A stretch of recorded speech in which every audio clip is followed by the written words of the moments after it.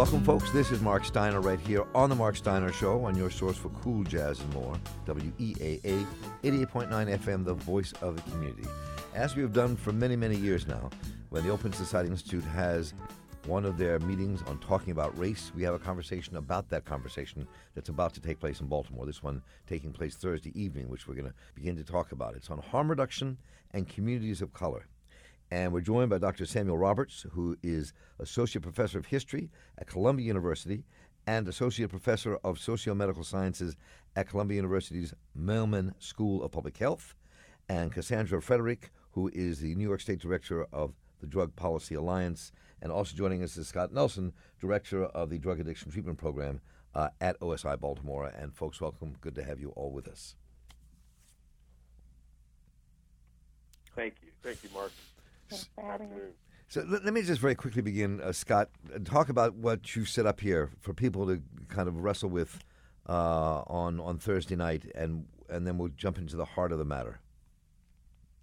Well, thank you. So, as you mentioned, we've been doing this Talking About Race series for a number of years, and it's been very popular for folks to come out and have an opportunity to really talk about tough things in terms of race relations in Baltimore, sometimes racial tension in Baltimore that may exist. And so I direct the Drug Addiction Treatment Program at Open Society Institute-Baltimore, and I thought, talking about race series would be a great opportunity for us to blend in together, sort of talking about addiction in Baltimore City, which, as you know, you've done many shows about it, actually. Yes. Baltimore has a really serious issue with drug use, but that is overlaid with the racial issues that Baltimore experiences. And so I thought this would be a great opportunity to bring together the folks who are sort of public health and addiction people with the folks who are racial justice folks and really have a blended conversation. So in many ways, I think this issue about drug addiction and harm reduction, but especially let's start with just drug addiction and where our society has been over the last 50 years. I mean, the conversations have shifted a lot. I'm thinking about the work you do, Cassandra Frederick, the stuff you've done around drug policies, helping cut down the arrests for marijuana in New York, and more. That the way we look at this, it's been so hard to change the conversation, but it seems to be shifting. Yeah, I mean, I think that the policy wins that we've been able to achieve in the last 10 years have been definitely influenced by the incessant organizing that public health and people that use drugs have been doing, right? So you don't have a conversation in New York about marijuana arrests without having a conversation about the racial disparities, without having a conversation about how policing happens. And I think we're in a different place, or we were in a different place, where there was more space to talk a lot about these different issues. I think oftentimes when I go to communities of color and have conversations, these are all things that people know. I'm not teaching anyone anything new. These are just things that people have tried to suppress and tell communities of color that they do not exist. But I think if you talk to any person, go to any community room, and you ask them that if the drug war impacted communities of color, how they impacted communities of color, like how they will impact white communities, people will say, no, this wouldn't happen. They wouldn't allow this to happen. And so when we're talking about the issues of heroin and opioids, we're seeing how this is showing up. And we actually have more tools to figure out how we can lead with race in the conversation through the work that we've been doing around ending marijuana prohibition. But to be very honest, I mean, I think we only got to ending marijuana prohibition because white decision makers decided that they could figure out how to regulate it. So if you even look at the states that have been able to legalize marijuana in the first run, we're talking about places like Colorado, Washington State, Alaska, Oregon. There's a reason why it's those states as opposed to the Georgias, New York, Florida. I think we got to a place with California where that was able to happen, but I think that's because People already thought marijuana was legal in California. So we've been able, but that didn't happen until November. But again, medical marijuana was passed in 1996 in California because of the face associated with whose pain we needed to deal with, which was like white grandmas and white kids. So before I turn to Dr. Roberts, let me just pick up on one thing you said and just be really clear about it and focus in. I mean, I think that when you talk about the legalization, the decriminalization of marijuana, but legalization of marijuana, the states you talk about, other than California, are states that are known as predominantly white states. Correct. Right? And even in those states, when you read the stats, a disproportionate amount of people going to jail for marijuana arrests are black people, Native Americans, and people of color. Correct. Right? So just stretch that a bit more for us. I mean, so is that why you can't pass a thing like this in Michigan or in New York State or in Maryland or in places where the communities of color are in a plurality or a majority or large numbers of people? Is that why it's not happening there, do you think? I think people are scared of when we have a conversation about drugs and communities of color, it engenders a certain particular kind of narrative. But in this moment, what we're seeing with the opioid crisis, when you put together drugs or heroin and white people, you're hearing narratives like accidental addict. You're hearing things like, we can't arrest our way out of this problem. And that kind of narrative is shaped by who the face of the dominant user population is. I think the interesting thing about marijuana is that despite the arrests and enforcement being so focused in communities of color, all our data continuously shows that if you hold all things current, we use at the same rate. But if you look at young people of color, which have been intentionally incarcerated or and marijuana laws have been enforced upon, you'll actually know that young white people are using at higher rates. And so part of that is there is a decision happening at the higher level about who we will enforce drug laws against. And then who can engender the conversation to change that space. I mean, it is not by coincidence that the New York Times will have an article on the front page that talks about, in the heroin crisis, white families call for a gentler war on drugs. It tells you multiple things. It tells you that they only want to end the drug war for heroin. It tells you that they recognize that the war on drugs was too harsh. The war on drugs that they did on black folks is too harsh, so they want gentler. And the only families that can engender that kind of narrative are white families. So that title alone really just encapsulated the master class of how race affects policy.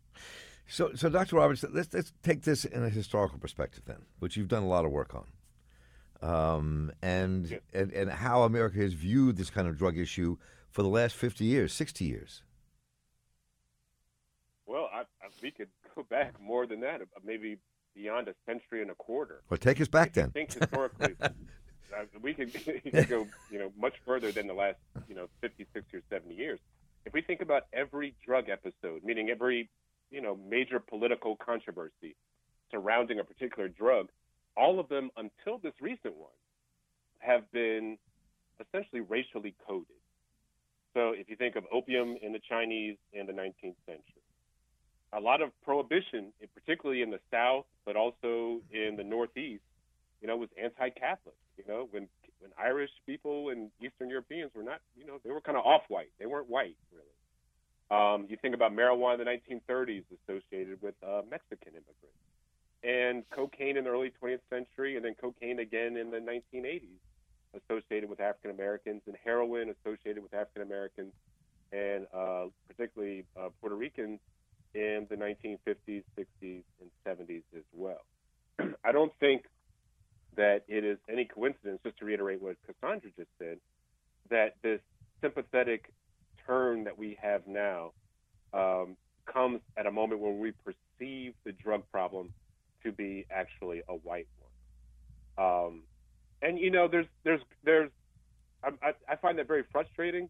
I also find it, also at least somewhat encouraging that there is some opportunity or some, just some possibility for that kind of sympathy. Once that sympathetic door is open, we now know that kind of sympathy must be extended to all people.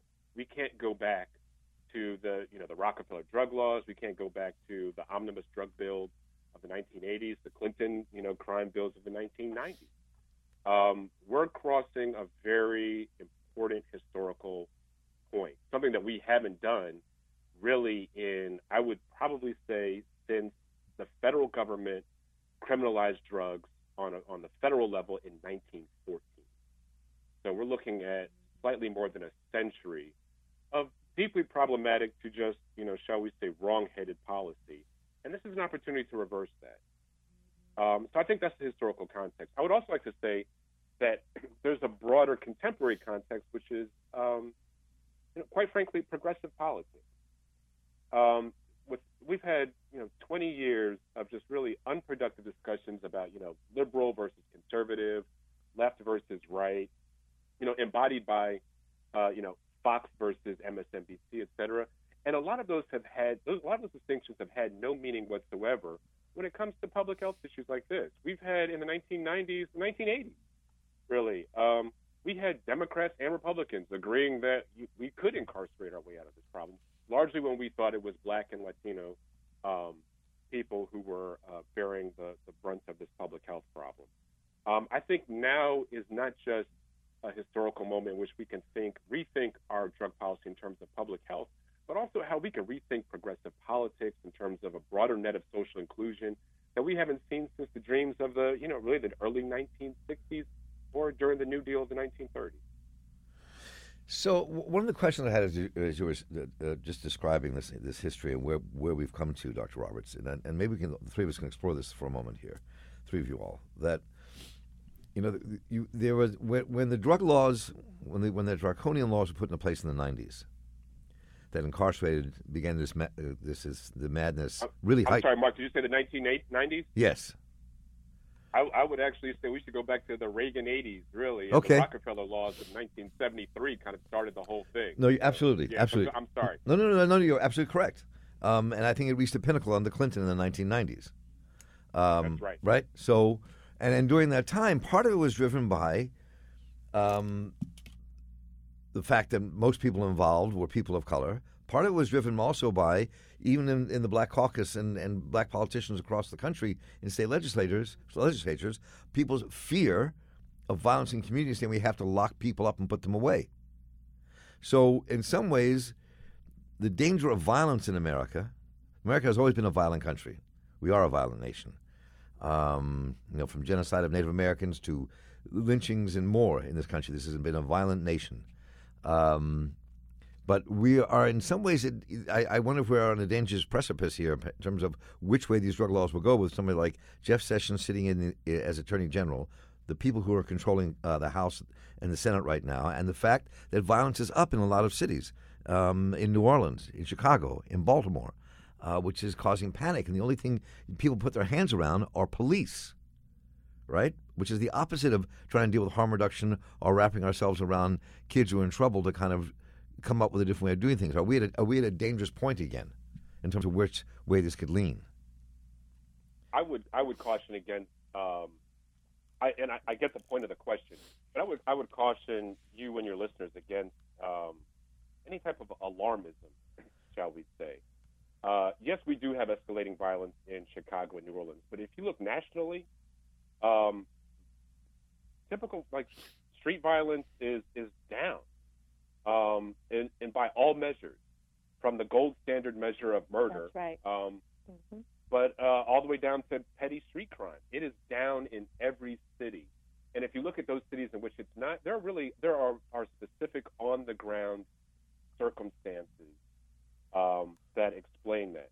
Chicago is, it's had a terrible problem with its system of governance and how it incorporates particularly its black neighborhoods and communities, how it provides for its children at schools.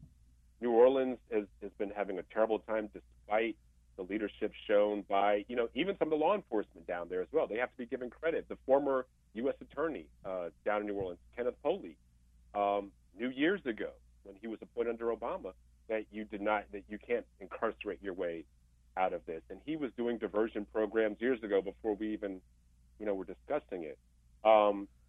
So I think there's specific cities that have specific local and historical context, but nationally, violence is down. The other thing is that when we do have violence, it's very easy for the media and for politicians to put it on drugs. And it's one of those things where if there's drugs anywhere within the area, it becomes a drug-involved crime. And that's not always the case. Those are often issues of drugs might stem from the same sources that you have issues of violence, which could be need, just people who don't have options, disconnected communities and youth. But those aren't really drug problems. Those are kind of other social problems. And how would you see that from your vantage point in New York, Cassandra, Frederick? I would say that Sam is exactly right. We are in the middle of a very low crime rate. They continuously talk about that, but I think there has been a lot of emphasis on increasing services and resources.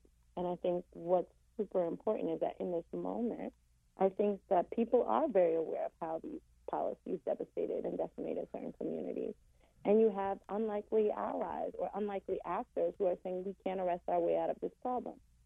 Their motivation behind it may be flawed, but I think you're seeing in large ways that decision makers and stakeholders are not falling for the kind of narrative that Jeff Sessions and Donald Trump are putting out there. I don't think we're out of the woods, and I don't think that all our elected officials have the political will to push back in a way that we need.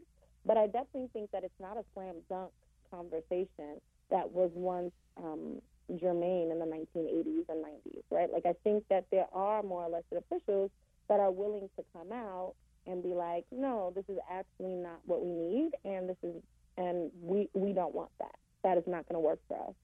And in New York, you'll see that in the acting Brooklyn district attorney who had a press conference a few weeks ago where he had a press conference calling out Jeff Sessions and basically saying, this is not the kind of policy that I want to happen in Brooklyn, New York, which is a big thing because we know what the role of district attorneys have been for the last 50 years.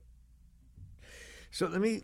So I'd like to jump in and just say that I agree with what my fellow panelists here have said. I do have one concern. So a couple years ago we were at the place where we had a bunch of, I think 130 police chiefs and prosecutors that met in D.C. and it was like law enforcement leaders to reduce crime and incarceration, and things seemed to be moving in a way that really made sense in terms of rethinking our approach to the war on drugs and hopefully ending that war on drugs. The thing that concerns me right now, the current place that we're in, is what's going to happen when when this current administration starts to squeeze states in terms of funding, and then starts to offer these different law enforcement agencies money to basically rekindle this war on drugs and incarcerate more people, and how will states and localities respond to that in terms of having really stretched budgets and having that carrot being dangled in front of them. That is a concern that I have moving forward.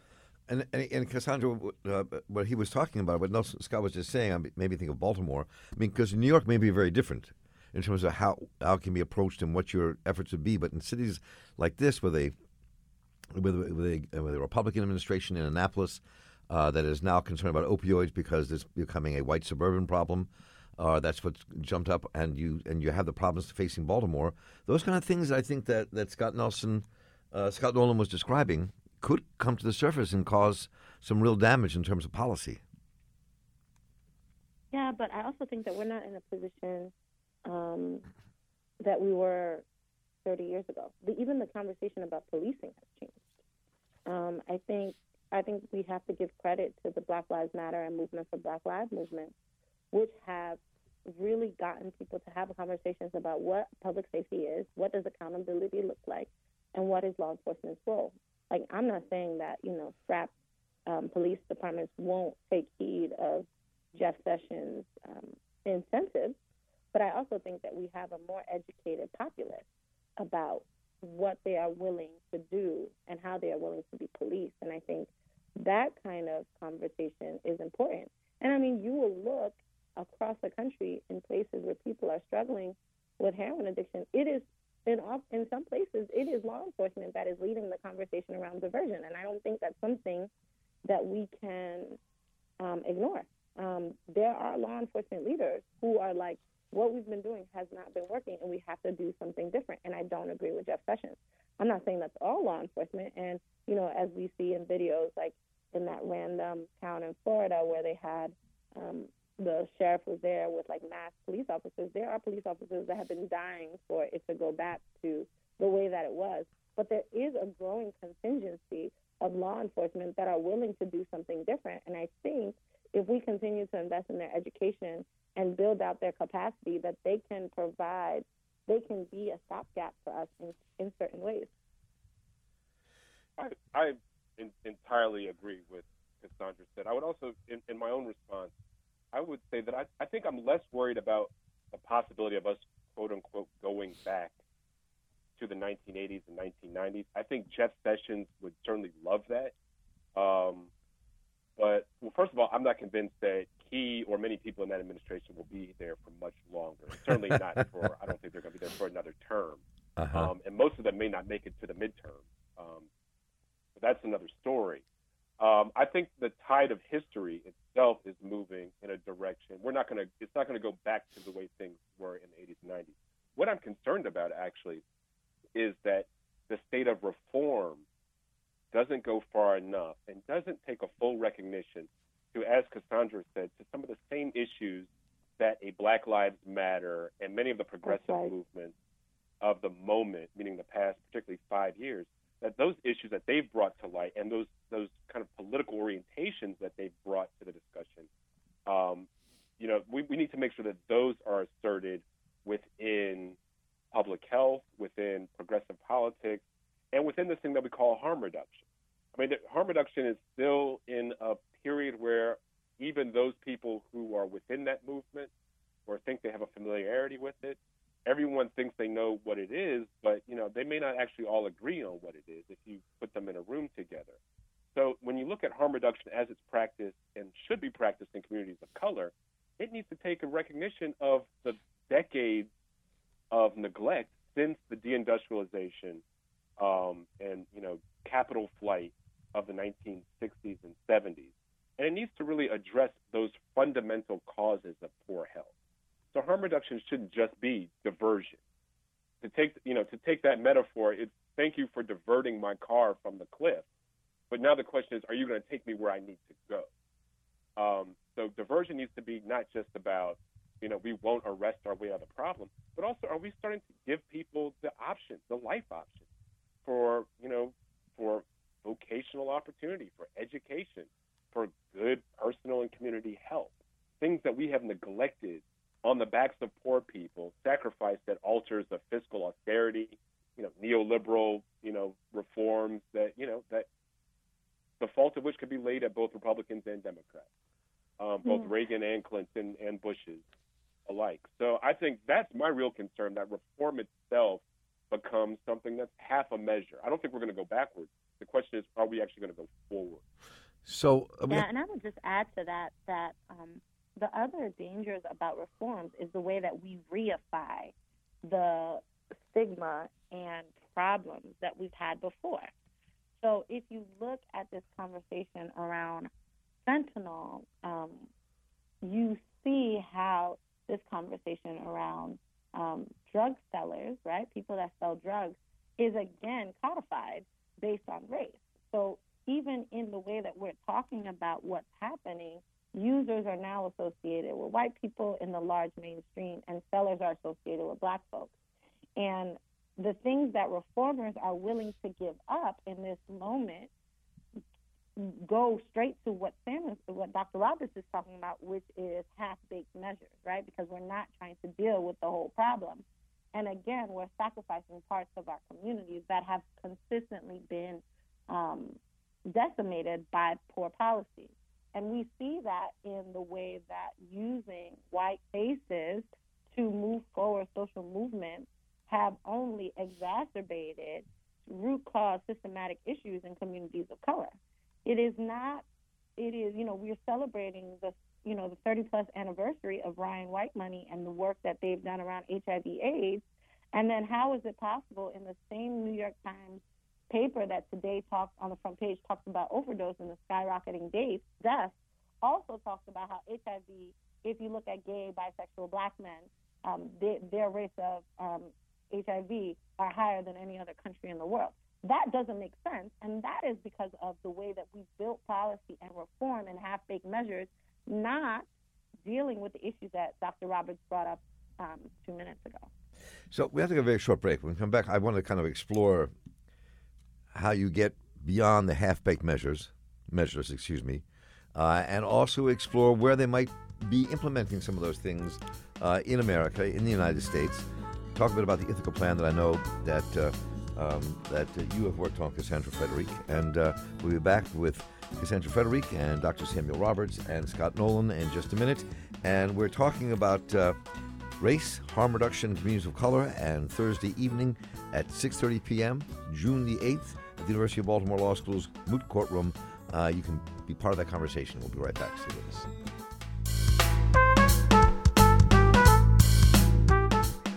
Welcome back, folks. This is Mark Steiner right here on The Mark Steiner Show, on your source for cool jazz and more. WEAA 88.9 FM, the voice of the community.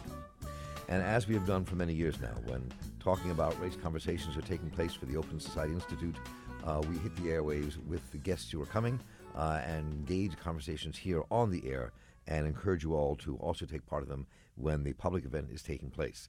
This event taking place Thursday evening, tomorrow night, June the 8th, at 6:30 p.m. at the University of Baltimore Law School's Moot courtroom down on Mount Royal Street, is talking about race, harm reduction, and communities of color. And we're talking here with Dr. Samuel Roberts, who is Associate Professor of History at Columbia University and Associate Professor of Socio-Medical Sciences at Columbia University's Mailman School of Public Health. He teaches and writes and lectures widely on African American history, the history of public health, urban history, history of social movements, and more. And was really active in dealing with policies around methadone maintenance in the treatment in the 60s, syringe exchange programs, and harm reduction. And we're also here with Cassandra Frederick, who is the New York State Director of the Drug Policy Alliance. She ran the daily operations of the statewide campaign that ended New York's racially biased marijuana arrests. And she is a co-author of Blueprint for a Public Health and Safety Approach to Drug Policy and more, and helped advise the Ithaca program, which we're going to talk about in a moment. And we're also joined by Scott Nolan, who is director of the Drug Addiction Treatment Program for OSI Baltimore, who is helping bring this conversation here to our airwaves and to the city of Baltimore. So, having said all that, let's get back to our conversation. Let's talk a bit about where we think harm reduction has actually worked. Where has it been? Has it been implemented anywhere in the United States in a significant way, Cassandra Frederick? Are there models we can look at and said, yes, it works, and this is being done not in some not Eugene, Oregon, but is it being done in cities like Chicago and other cities that have substantial communities of color? I mean, I think there's no question that harm reduction has worked. There are thousands, if not millions, of lives that have been saved by providing clean materials for intravenous drug users, safer smoking kits, getting people to see their worth, moving to reduce stigma. I think harm reduction has worked in places that it has been implemented in. And I think what Dr. Roberts and I are offering is just feedback on ways that it can actually save more lives and do more than it already has. And I don't know, Sam, if you would agree with that. Dr. Roberts? Absolutely. I would say that we should also think, that your listeners should think of harm reduction as well as also a philosophical orientation, that it's not a stopgap measure or a kind of compromise with some sort of morality.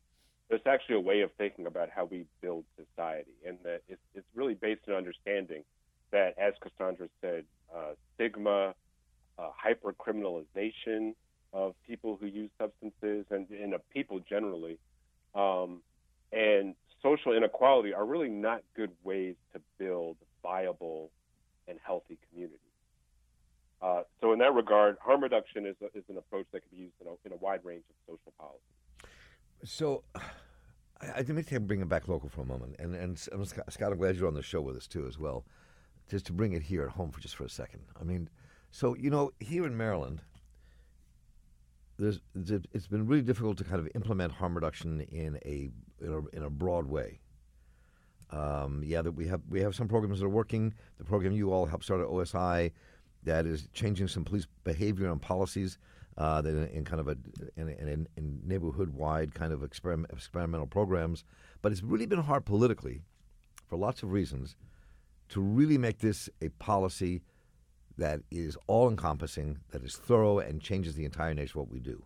So, I mean, let's talk a bit about how we get there. I mean, how would you get there in a place like Baltimore? How do we get there? And then let's talk about how we get there in this entire country. Scott? So it's very interesting, and a part of the reason why I really wanted to have this talking about race event is because so initially it seemed reasonable to me to think that you could go in kind of, because Baltimore is such a great public health city, right? We've got great public health faculty at our universities. We've got great hospitals. It's an amazing public health city, but really harm reduction isn't really a part of the curriculum at most of these schools of nursing and medical school, and so it really doesn't get into the practice. But then also, we haven't had historically really strong community-based organizations that were knowledgeable about harm reduction and able to sort of educate and energize the community around harm reduction. And now that's changing. Definitely there are a number of organizations that are in that space now and making great progress on that. But when you have that situation where sort of within the professional world, harm reduction isn't really endorsed and fully understood, and then also at the community level, you need more work to be done to sort of help community folks to understand, because very often when you talk to people who are in neighborhoods that are experiencing a high concentration of drug use and many of the things that may be associated with that, when you sit down with them and sort of help them understand sort of what does harm reduction mean and what could it mean in your community specifically, and I think that's the really important part of what Professor Roberts and Cassandra are talking about. Is like, there's harm reduction in Oregon or in Seattle or in San Francisco, but Baltimore is a different city with a very different sort of racial history, and so how do we make harm reduction sort of fit what Baltimore is, as opposed to sort of thinking about what harm reduction looks like in Europe and believing that we can just drop that down in Baltimore and it's going to make sense. And I think that's the challenge that Baltimore and really Maryland more generally has. Is like, how do we make harm reduction work, given our history, given our realities, and quite honestly, given our resources? We're a very resource-rich state in a lot of ways, and so how do we get those resources focused on, again, I love what Professor Roberts just said, not just keeping people from going over the side of the cliff, but making sure that they have a road to get to where they actually need to be. Right. I really love that visual. And so I think that's what our challenge is here locally. So I'm going to come back. We're going to wind our way back to Baltimore in this. But so I'd like to talk with Cassandra Frederick and Samuel Roberts to talk a bit about where plans like this have actually been implemented in a thorough way as serious policy change. I mean, I read a bit about the Ithaca plan that you worked on with Mayor Myrick in Ithaca, New York. Cassandra, could you lead us off here? I mean, where can you point to that says, here it is in America, we did this, it worked? Yeah, I mean, I think if you look at New York City, for example, and you look at the transmission of HIV AIDS among intravenous people that use intravenously, you will see that the numbers have dropped dramatically, right? Because they took that very seriously, and there were a lot of resources that were pumped into making sure that we could deal and create a better health outcome for people that use intravenously. And I think that's one of the most shining examples through harm reduction interventions like peers and also syringe exchange, I think when you look at a place like Ithaca, which doesn't have the numbers that New York City does, but is a more contained city, I think there are more possibilities. I think the interesting thing about doing the work in Ithaca with Mayor Myrick is that for so long, the narrative around the war on drugs has been that Black elected officials went along with what happened. And you can name multiple people who went along with it. But you have a young Black man who's the executive of a small town, who has his own personal experience, who is like, I want to try something different in my town. And I actually want to be a leading voice around how we can do this different, which disrupt the narrative that elected officials of color don't care about this and that we are complicit, right? So you have a young Black person who is in an executive role that is ready to change the conversation. And, little town of Ithaca, New York, got a lot of press for the kind of bold, innovative policies that they put out. But now you don't hear that much stand for it because they're doing the work, right? Like they're trying to figure out, okay, how do we make this work for ourselves? What does this actually look like? What are the resources that we need? And how can we change the narrative about how this is moving? And again, you have a place like Ithaca, which is also known like a place like Eugene, Oregon, and really having a conversation with the Black folks that do live in Ithaca about what does it mean for them to be a part of a process that is changing the way that the city deals with drugs, knowing that it has to do with who is perceived to be struggling in this particular crisis. And so I think we'll be able to learn a lot from Ithaca about how you bring harm reduction and how do you end the war on drugs in small and mid-sized towns in a way that's authentic and genuine and rooted in the local tradition. So go ahead, please, Dr. Roberts, go ahead. Mark, I would say if you're looking for other examples and historical examples, you don't have to look any further than your own backyard. I believe Baltimore has had needle exchange since 1997, maybe. Yes, right. Maybe even earlier than that, and that was under a visionary Black political leader. That was Kurt Schmoke, who had been a prosecutor before he entered City Hall politics, and who knew that literally from his experience knew that you cannot prosecute your way out of what was manifestly a public health problem. And Baltimore and Schmoke, had gone before Congress in the late 1980s to testify about this. And even when Congress, really kind of stood against him, he stood even in the late 1980s and early 1990s as someone who, had that vision of what harm reduction should look like. And Baltimore brought its HIV rates down dramatically. And I'm sorry, I said 1997. I meant to say 1992, actually. It was the early 1990s when Baltimore brought needle exchange around. You see this also in a place like Nashville, Tennessee, where under a white mayor, but I believe it was their first Black police chief, who said, you know what, let's try not prosecuting people for drug use if they're at a needle exchange and see what happens. And Nashville was able to bring down its HIV rates as a result as well in the mid-1990s. So those examples are all across the country, and it's been shown to work, not just in the United States, but in countries all over the world.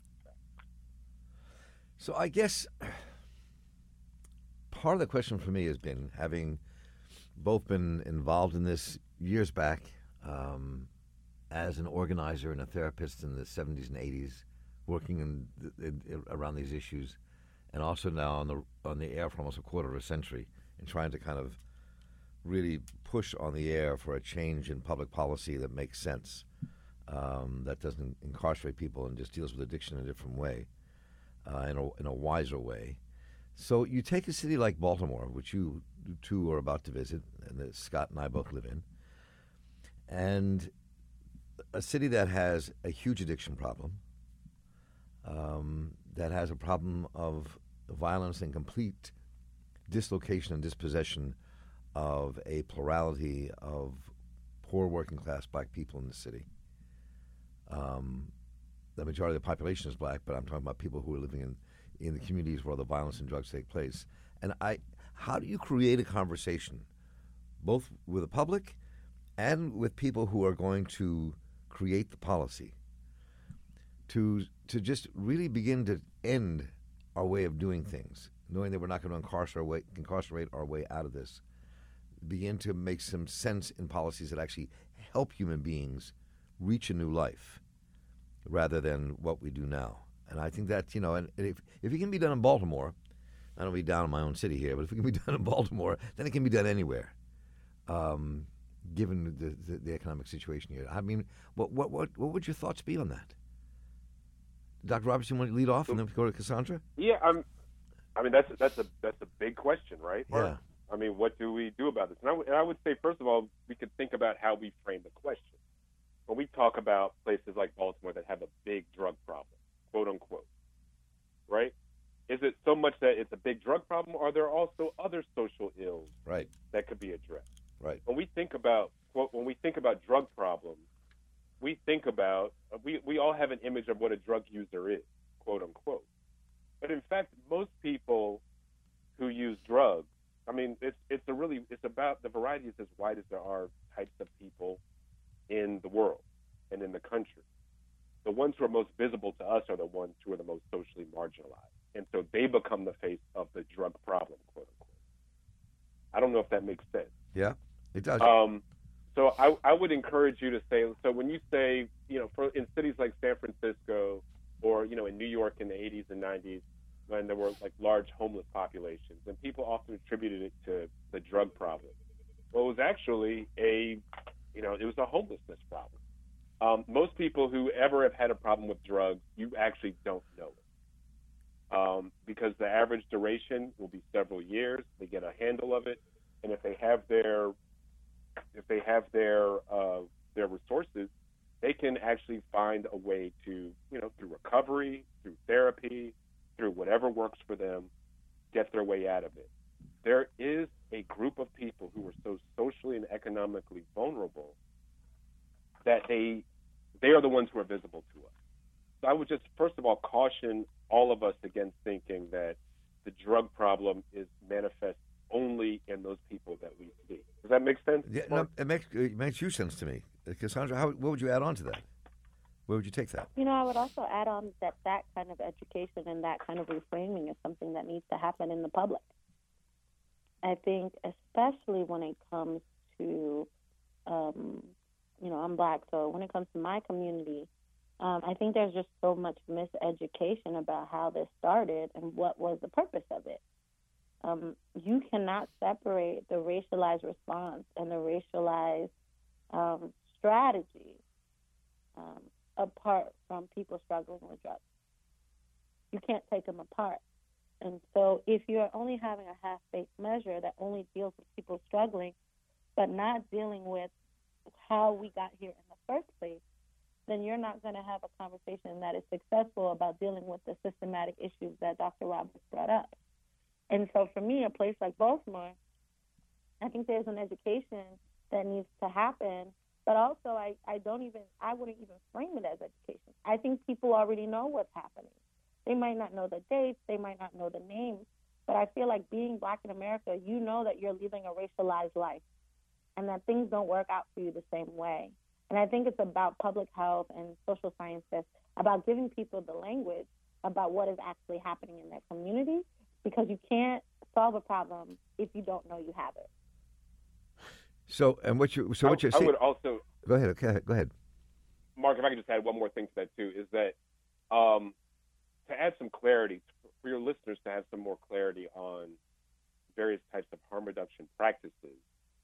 We should also maybe speak for a brief moment about what actually happens in your average needle exchange or in your average supervised injection facility. And in most of those places that I visited, it's not a simple matter of, someone walks in and they get a needle and then they leave. That could be it, but it's usually more than that. Usually, quite often, these are places where there is someone saying, hey, have you eaten today? How is your housing situation looking? When was the last time you had a dental checkup or a medical exam? So harm reduction in the 21st century, in 2017 looks a lot like, what we used to call anti-poverty work before, honestly, before we got rid of the war on poverty. Right. A lot of these places are health clinics. They can help you these are recovery places as well. So a lot of what we associate with the quote-unquote drug problem is actually the problem with how we deal with a certain segment of our population and how we've marginalized them. And so good harm reduction, the way I would define harm reduction, maybe not everybody, but good harm reduction is the kind of outreach and empowerment to people who have been told for years, perhaps all of their lives, you do not matter. And reversing that by saying, actually, you do matter. You need something to eat. Where are you sleeping tonight? And many people that I've met who have successfully gone into recovery, and they often began in harm reduction because for years, no one had ever actually shown them that sort of human kindness. So there's the data that I mentioned earlier, which is it's been in for decades, that harm reduction works as good public policy. But I think also on a moral and ethical, like how we think about our political ethics, there's something very compelling about that. That after 40 years of mass incarceration, of war on drugs, of homophobia, of misogynistic policies, and scaling back social welfare benefits for people who need them most, there's something really compelling and encouraging about a philosophy that actually just, that deals with people on those terms. So I would just like to stop the conversation, let your listeners know that this is not a compromise or a retreat from good public health. It's actually the adoption of older, proven values, but also put with newer public policy orientation. So I'd just like to add just one more piece, just specifically. Scott, yeah, go ahead. I was about to ask you a question, but go ahead. Yep. Oh, yeah. A thing that I think is really critical in Baltimore, if you look at some of the other places that some of the other cities, maybe comparable cities that I think are really advancing in harm reduction in ways that I would love to see in Baltimore, they have a really sort of active, sometimes referred to as users union or whatever term you want to use, but folks with lived experience who are leading the charge, who are informed and able to advocate and able to get access to stakeholders and in a way that I think hasn't happened yet in Baltimore. And some of that may be related to some of the things that I think my colleagues Cassandra and Professor Roberts are talking about in terms of in a place in a city like Baltimore that's majority African American. Those groups are going to be African American, and there may be just a lessening of the desire to hear from those groups, as opposed to a place like San Francisco or Seattle, where maybe the groups will be a bit more mixed and maybe even primarily white. And so that's something that I think Baltimore has to get over in terms of really being able to do something that's going to help communities, is to really open up a space at the table for people with lived experience and really not just go to them with ideas, but actually encourage folks to contribute to thinking about how can we address these issues, again, and not just addiction, but the housing issues, the issues in terms of community, police relations, and obviously many other things that we could talk about. I think that's really critical, and it hasn't quite happened yet in Baltimore, but I know that there's a coalition of community-based organizations called Bridges that is really beginning to lay the platform for supporting people with lived experience and being able to be a part of the conversation. Well, Mark, this is also why it's so important that this is recognized as part of progressive politics and progressive black politics as well. That there is, as Scott really hit the nail on the head there, that there are elements, not elements, really at its very elemental core, at which harm reduction as it is practiced in communities of color, in black communities, is a civil rights practice. It is not very different, except removed by a few decades in time from the Poor People's Movement that King, over which King was assassinated, and that Coretta and David Abernathy continued after his demise, and Jesse Jackson. It is not different from the welfare rights movement of the late 1960s into the 1970s. It is very much aligned today in various cities with Black Lives Matter, with queer rights and independence movements. It needs to be recognized not just by the mainstream, but also by Black politics as well, as being part of Black progressive politics as well. And I think that's a really important thing, that this is not something that's just in addition to or corrective to public health, but actually a very compelling force in how we think about politics in the 21st century. Yeah, and I think that's exactly right, considering the moment that we're in around the racialized response to the heroin crisis. This should be one of the primary issues for Black progressives and elected officials to take up and have a conversation to make sure that we're not cut out of the progress. Because the way that it is going, we could end the heroin crisis in communities that are more well off and white and keep them, and it can still persist in communities of color. And we've seen this happen way too many times to be surprised if it does happen. So I hope this conversation has inspired all of you out there to join this conversation tomorrow night on June the 8th, 2017, tomorrow night at 6:30 p.m. at the University of Baltimore Law School's Moot Courtroom on Mount Royal Avenue. You can go to eventbrite.com, preview, and get more information. But do just show up, be part of this conversation. I want to thank our guests. You just heard Cassandra Frederick, who is New York State Director of the Drug Policy Alliance, Dr. Samuel Roberts, Associate Professor of History at Columbia University and Associate Professor of Socio-Medical Sciences at Columbia University's Mailman School of Public Health, and Scott Nolan, who is Director of Drug Addiction Treatment Programs for the Open Society Institute-Baltimore. Join the Open Society tomorrow night for the next conversation on talking about race with these folks, and let's get down to the bottom of what we have to do. And thank the three of you so much for joining us today. As Mark, always, thank you so much. Pleasure. The Mark Steiner Show is brought to you by MECU, Baltimore's credit union. Offering a full range of financial services, MECU, Baltimore's credit union, is helping its members and its community prosper. When you invest in yourself, MECU invests in you. More information, www.mecu.com.